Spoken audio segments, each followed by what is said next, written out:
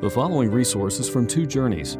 Two Journeys exists to help Christians make progress in the two journeys of the Christian life, the internal journey of sanctification and the external journey of gospel advancement. We do this by exporting biblical teaching for the good of Christ's church and for the glory of God.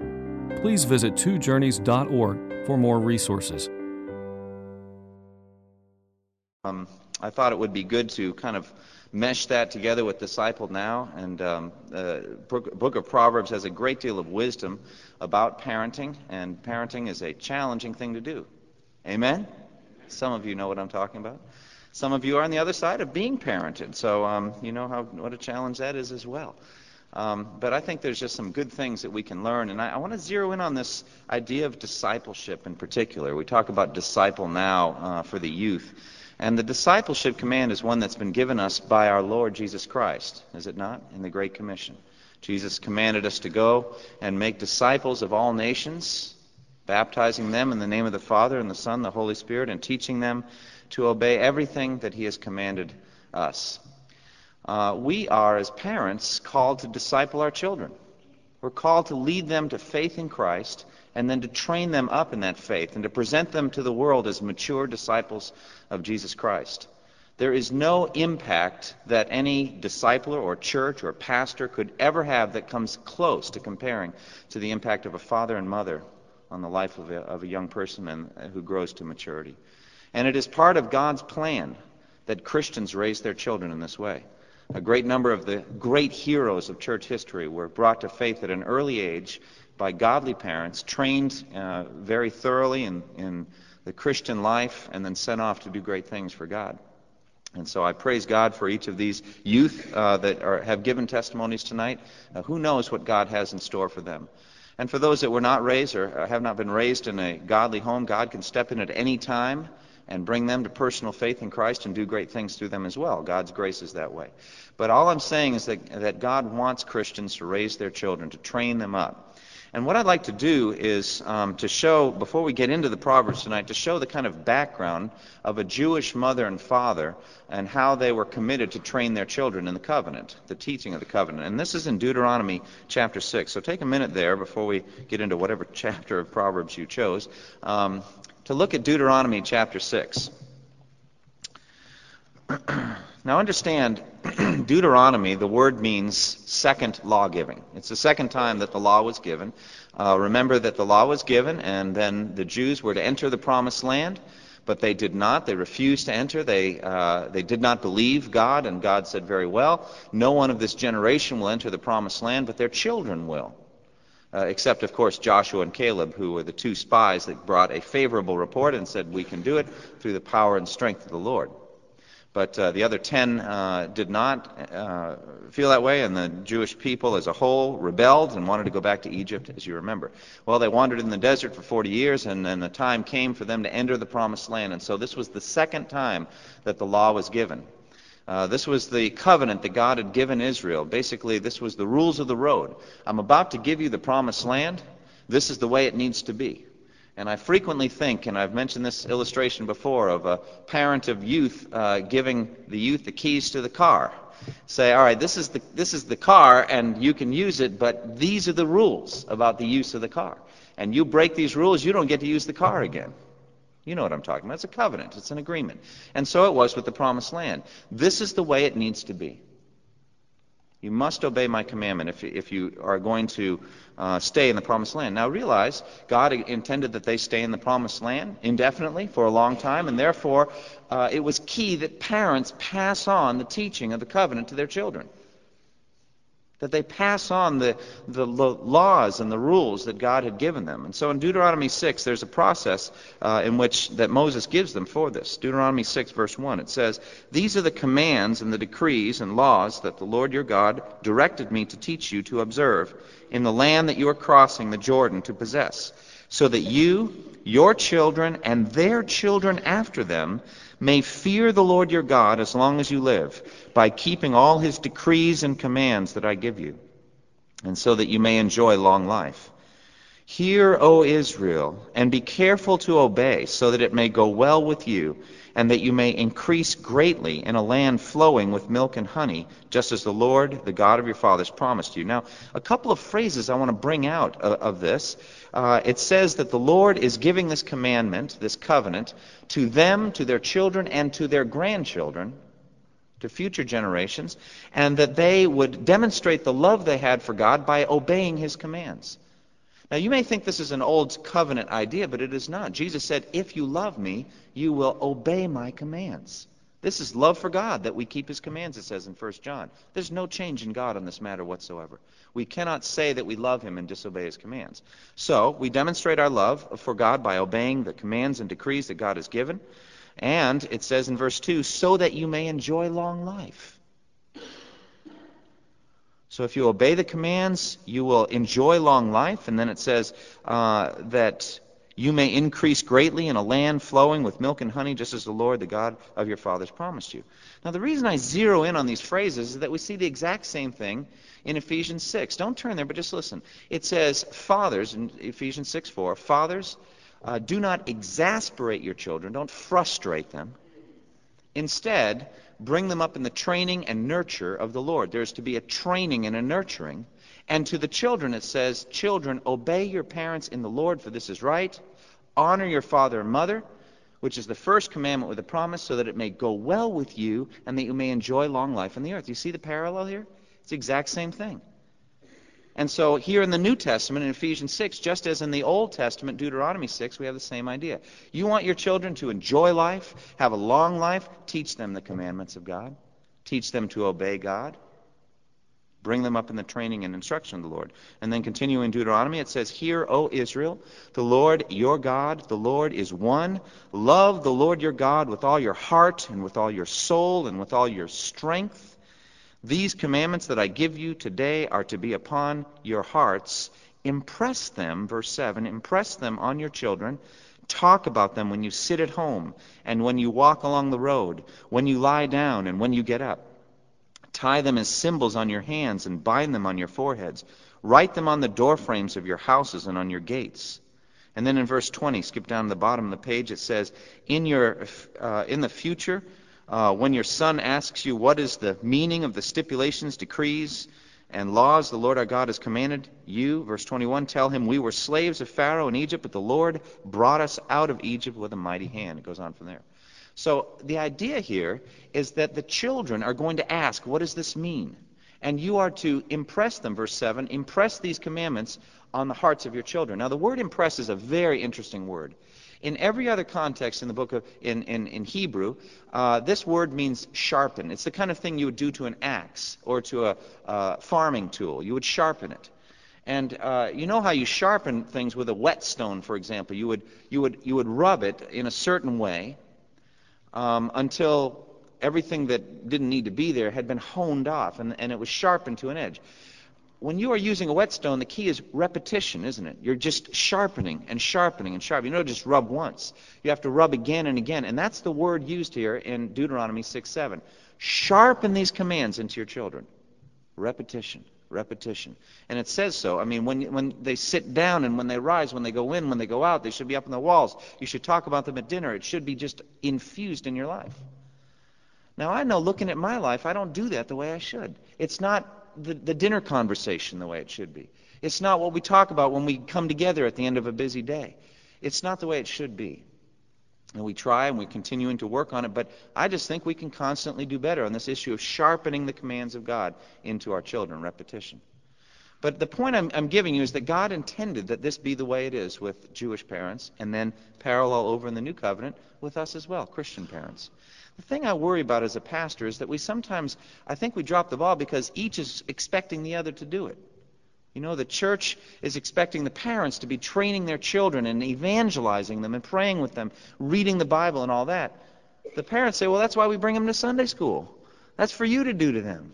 And you know, each side is kind of dropping it. I think the church has its responsibility, absolutely. We're here tonight talking about it, aren't we? And we should. But it's primarily the responsibility of the parents. The parents, therefore, must be trained and prepared, and that's my goal tonight, so that we can have a heightened expectation. Now, some of you are done with your direct parenting, but then you've got grandkids. And spending time with them, right, Mac? I mean, spending some time today. Worn out, he said. They have limitless energy. But you have a responsibility on generation after generation. As long as we're here, we're going to be involved in this. And even if our grandchildren are all grown, we still can have an influence on other young couples, for example, that are just beginning their training. So important. And something Chelsea shared that was so wonderful, the desire to be friends, that we be friends with our children, or children with the parents. I think that's a goal. The problem is parents start out that way. They want to be friendly at first. And frankly, that's not really appropriate. There's an awful lot of training that needs to go in before you finally reach the full friend stage. And that's our goal. And I'd rather have a lifetime of friendship with my children because they've been brought up and trained and prepared than, some special moments early on, and then it becomes more and more obnoxious because the children aren't being trained properly. So this is something that we need to look at. We desire definitely, ultimately, as Chelsea said so beautifully, to be friends one with another in the Lord. Now, as we look at discipleship, turning to the book of Proverbs, what we're going to see is we're going to see a positive and a negative side to it, aren't we?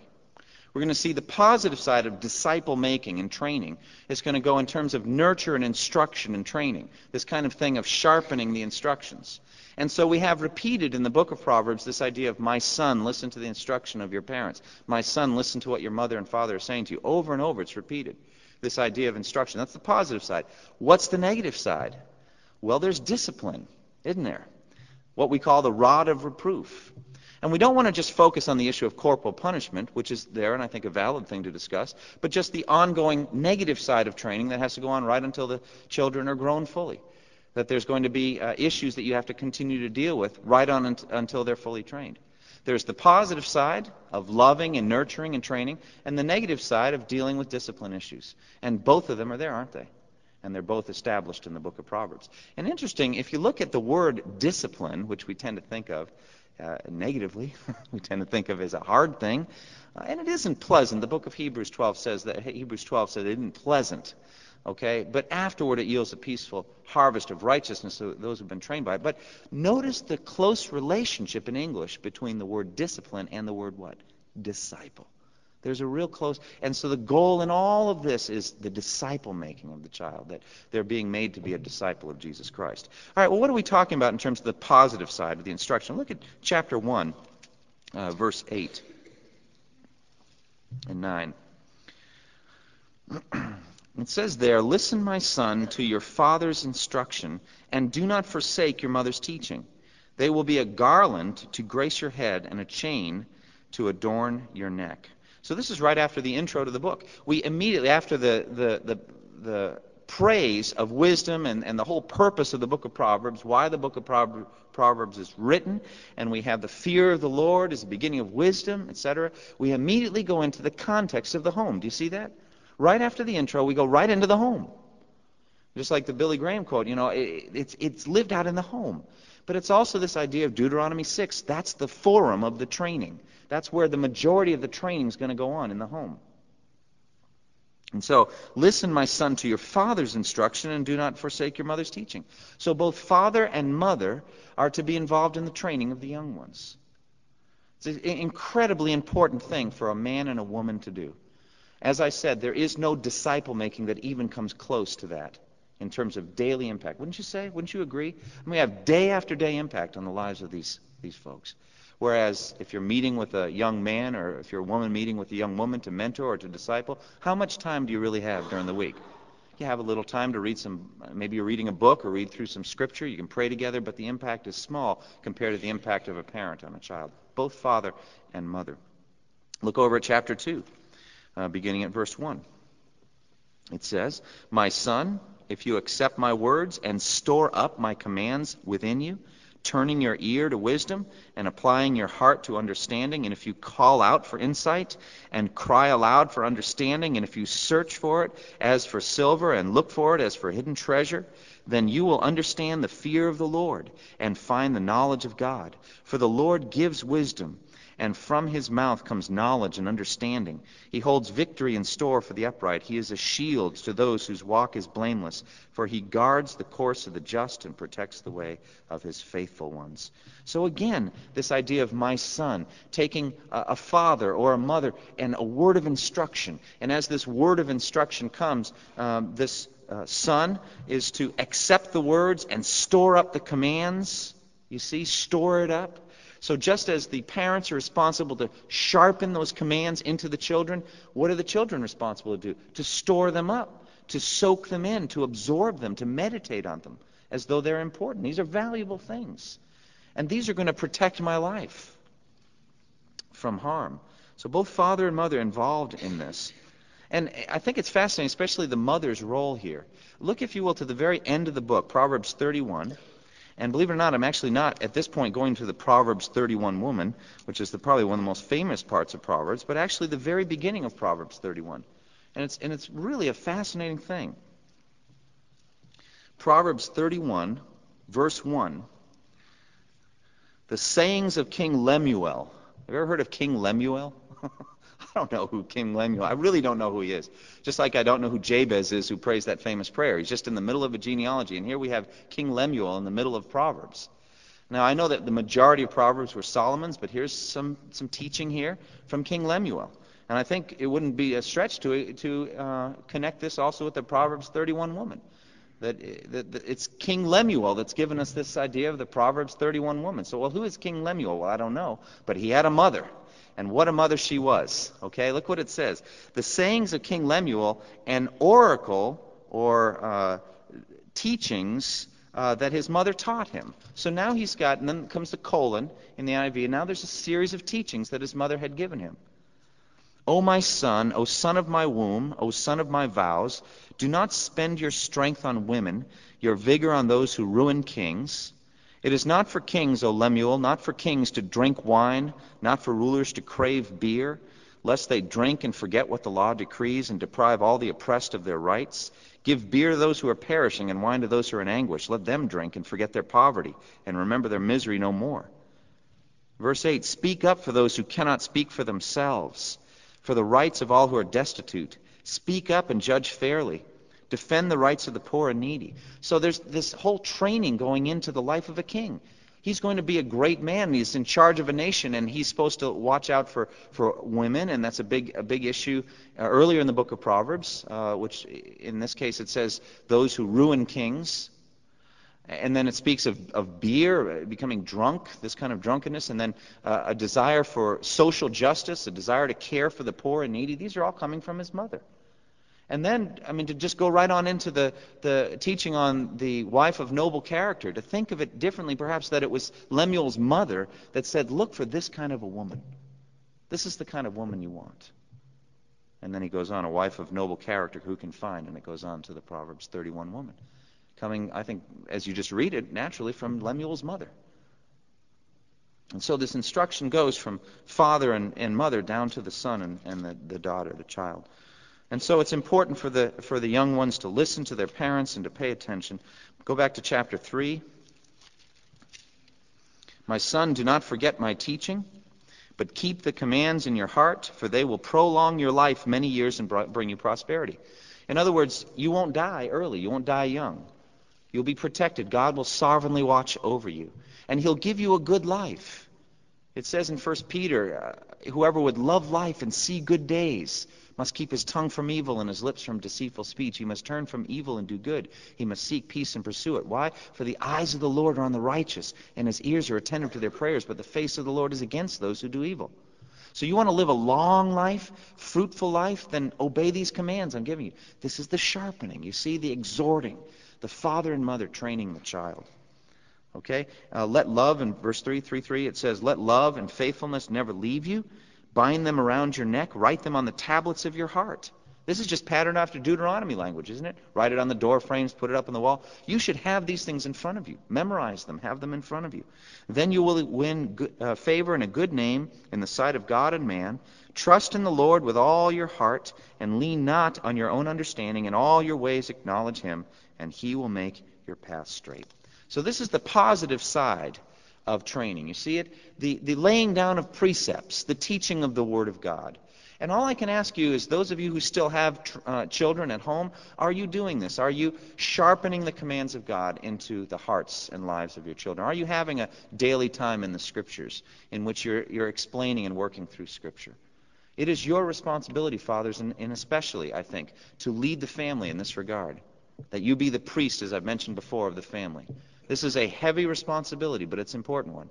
And mothers have a consistent role in training the children. Constantly instructing and training. In many cases, they have far more clock hours during the week than the father has with the children. So a tremendous, positive instruction that parents are to give their children. But then there's the negative side, isn't there? It's not all roses and joy. There's some thorns there, isn't there? And why is that? Well, because, bless their hearts, they're just little sinners. They just really are. And, we shouldn't be shocked, because we're little sinners too. Actually, we're kind of big sinners. We've been at it a lot. We've been trained. We know what we're doing. We're expert sinners. We just kind of hide it better. But we're all depraved. We're sinful. That's why we need a Savior. Amen? We need a Savior. And so do these children. They need a Savior too. And probably one of the most important things you can train your children is that they need a Savior. And so if you forsake training your children, forsake the negative side, they will not understand just how much they need a Savior. They will not cry out against their sin and realize how much they're struggling with certain things. Sin will be no big deal. Well, it is a big deal. Very big deal. And the training, the so-called rod of reproof, which is both a literal thing, I believe. Whatever the government says about all that, we must understand what the Scripture teaches. There's a direct teaching. It's not just one verse, many verses on this in terms of corporal punishment. But also a symbolic side as well, that it stands for just that negative side of disciple making that we need to be involved in. Well, let's talk about it. It's all based on the Lord's discipline. Look at Proverbs 3:11 and 12. It says there, "My son, do not despise the Lord's discipline, and do not resent his rebuke. Because the Lord disciplines those he loves, as a father the son he delights in." So our discipline is actually a dim reflection of God's discipline. Right? And we've talked about that before with our children. We've been in situations where we're really not sure exactly what the truth is and what the reality is. And we can say, listen, ultimately we're going to commit this to God. All right? Now, you can be forthcoming with us, and we will do the discipline, or we will commit it to God and let Him do it. And God has ways. He kind of runs this universe. And He's kind of in charge of things. We're kind of limited in what we can do. And it's kind of predictable what we do. All right? I would suggest you take us at this point. Okay? Because God will do it. Because He loves you. He's going to discipline. It's patterned on that. Take a minute and look at Hebrews 12, which quotes this very thing. But Hebrews 12, very, very important passage on the discipline of the Lord. It says in Hebrews 12:4, "In your struggle against sin, you have not yet resisted to the point of shedding your blood. And you have forgotten that word of encouragement that addresses you as sons. My son, do not make light of the Lord's discipline, and do not lose heart when He rebukes you. Because the Lord disciplines those He loves, and He punishes everyone He accepts as a son." 12:7 says, "Endure hardship as discipline. God is treating you as sons. For what son is not disciplined by his father?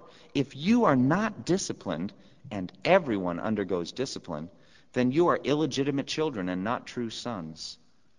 Moreover, we have all had human fathers who disciplined us, and we respected them for it. How much more should we submit to the Father of our spirits and live?" Now, verse 10, very interesting.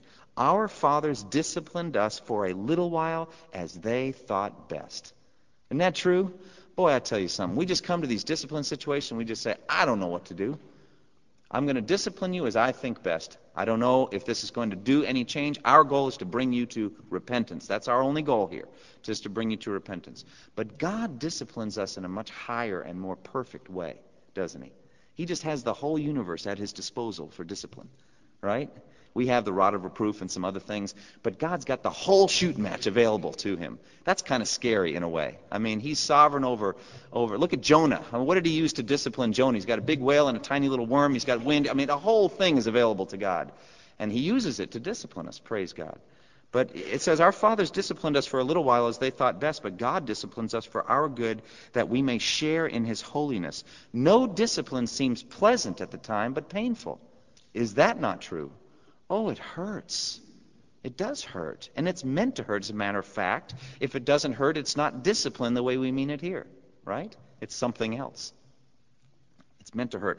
And why? So that we can be trained out of it. God designed pain into the body as a gift, all right, so that we might know when there's trouble. There's trouble in our foot or in our hand or whatever, so that we can address it and deal with it. And so also God designed pain in our lives so that we might repent from sin and turn away from it and stop doing it. And so, no discipline seems pleasant at the time, but painful. Later on, however, it yields a harvest of righteousness and peace for those who have been trained by it. Parents are always looking at the later on, aren't we?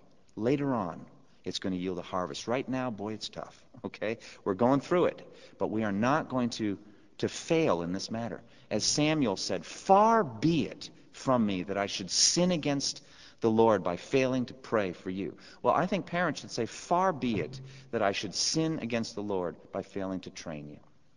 I've got to do it. I've got to do it, no matter how painful it seems. All right, so it's based on the Lord's discipline. And it starts with the rod of reproof. Look at Proverbs 22:15. It is very clear. We're not going to finish this tonight, but that's all right. God willing, we'll look at it again next time. Proverbs 22:15. It says, folly is bound up in the heart of a child, but the rod of discipline will drive it far from him. Now, I know this flies in the face of kind of the noble savage view of children, namely that they're kind of good until corrupted. I call it the noble savage because that was the same thing, the idea about the people who weren't in view of Western society did not need missionaries to go and ruin them. They were fine the way they were. Well, that's not true at all. They were depraved in need of a Savior. And so also with children. They're not noble savages. They actually need a Savior. And they are born in original sin. When we get back to Romans and look at Romans chapter 5, we will see how biblical this is. They are not born righteous. They're born with a bent toward evil. And as soon as they understand right from wrong, they will do wrong. Not every single time, just like we don't do it every single time, but they will. Folly, that's called foolishness, is bound up in the heart of a child. The rod of discipline drives it from them. So, early in the child's life, there's this kind of physical training. 13:24, if you look at 13:24, says that this actually demonstrates love. I think parents desire to be friends with their children and think that they're being loving to them by turning a blind eye or deaf ear to certain patterns and traits. They are not doing them any favors. It's going to end up destroying their lives if not dealt with properly. 13:24 says, he who spares the rod hates his son, but he who loves him is careful to discipline him. Careful to discipline. There's a care to it and a wisdom to it. Again, the goal is the training of the child, the discipling of the child. You see? It's the working of wisdom in the child. And then 23:13 and 14.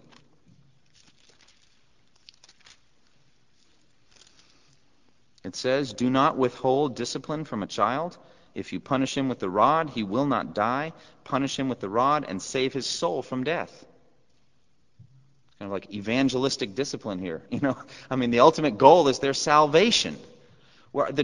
How do you save a soul from death? Well, by repenting and trusting in Christ, right? But the thing is, you're not searching for a Savior until you know you need one. And it's these difficult times that show, I'm a sinner, I need a Savior. And they're just sweet times of prayer and of, Daddy or Mommy, I just can't stop doing this thing. How do I stop? And it makes a spiritual beggar out of you, doesn't it?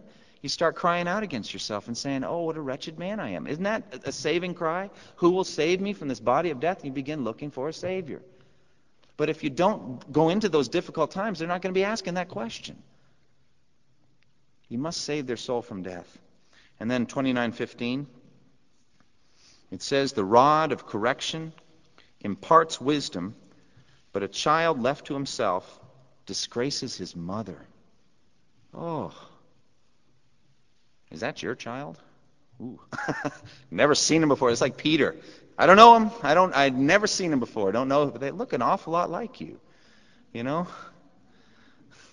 Arrange a separate ride home like you've never seen them before. Yes, a child who's not trained well disgraces his mother and his father. And so, this is the kind of training that must go on. Now, like I said, the rod, I believe, is both a literal and a symbolic thing here.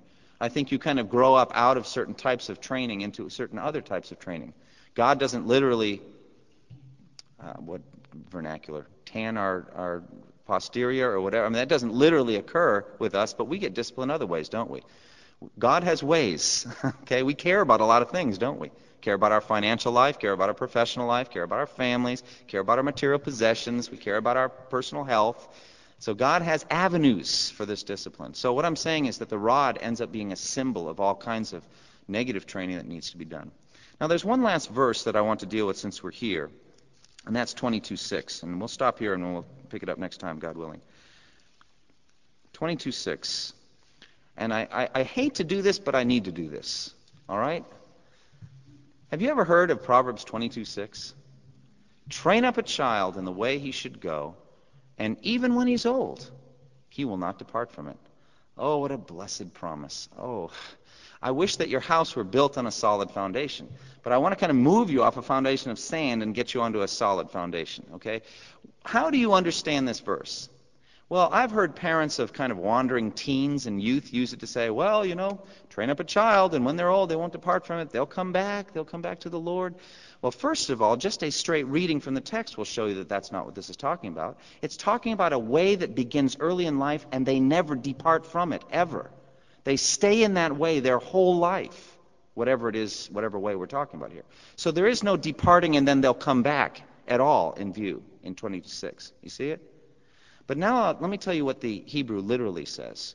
It says, train up a child according to his own way, and when he's old, he will not depart from it. Now, according to the attitude of Proverbs about a child, what do you think Proverbs thinks about a child's own way? Not good, right? So basically, let me give you a kind of a vernacular translation. Give the little child what he wants, and he'll be wanting it his whole life. You see what I'm saying? Give the little child everything he or she wants, and they'll be wanting it and demanding it their whole life. Now, oh no, Proverbs 22:6, it's up on a wall. I have it embroidered. I spent hours on that. Well, it's a great proverb. Just understand it properly. You know, it's totally the other way than what you thought. The basic idea is don't train a child the way he wants you to. Train a child the way God wants him to. Don't train a child according to his way. Train a child according to God's way. And what is the way that God wants that child trained? Positively and negatively. Right commands given, and then when they mess up, then the discipline appropriate to the felony or whatever it is. I mean, that's what we're talking about here.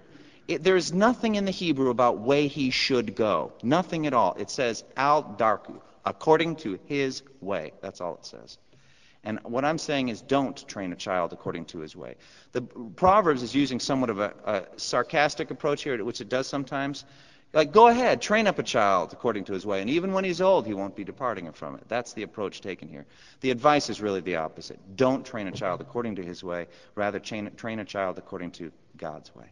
All right? And what does that involve? Positive training in precepts, negative training in discipline. Well, I've got more to say on this one. We'll look at it more next time. Why don't we close in prayer?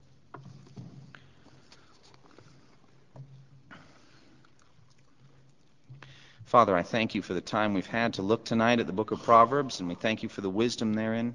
Father, we take responsibility, all of us, whether we have small or growing children in our homes or not, that perhaps we need to pray for young parents, or perhaps we need to mentor or train, get involved in some way. But if we do still have children growing in our homes or grandchildren that we can directly impact, Father, I pray. Give us wisdom to do both the positive and the negative side of disciple making. Lord, you have called us as a church to do this, and I pray that we be faithful to it. We pray in Jesus' name. Amen. Thank you for listening to this resource from twojourneys.org. Feel free to use and share this content to spread the knowledge of God and build His kingdom. Only we ask that you do so for non-commercial purposes and in accordance with the copyright policy found at twojourneys.org. Two Journeys exists to help Christians make progress in the two journeys of the Christian life: the internal journey of sanctification and the external journey of gospel advancement. We do this by exporting biblical teaching for the good of Christ's church and for the glory of God.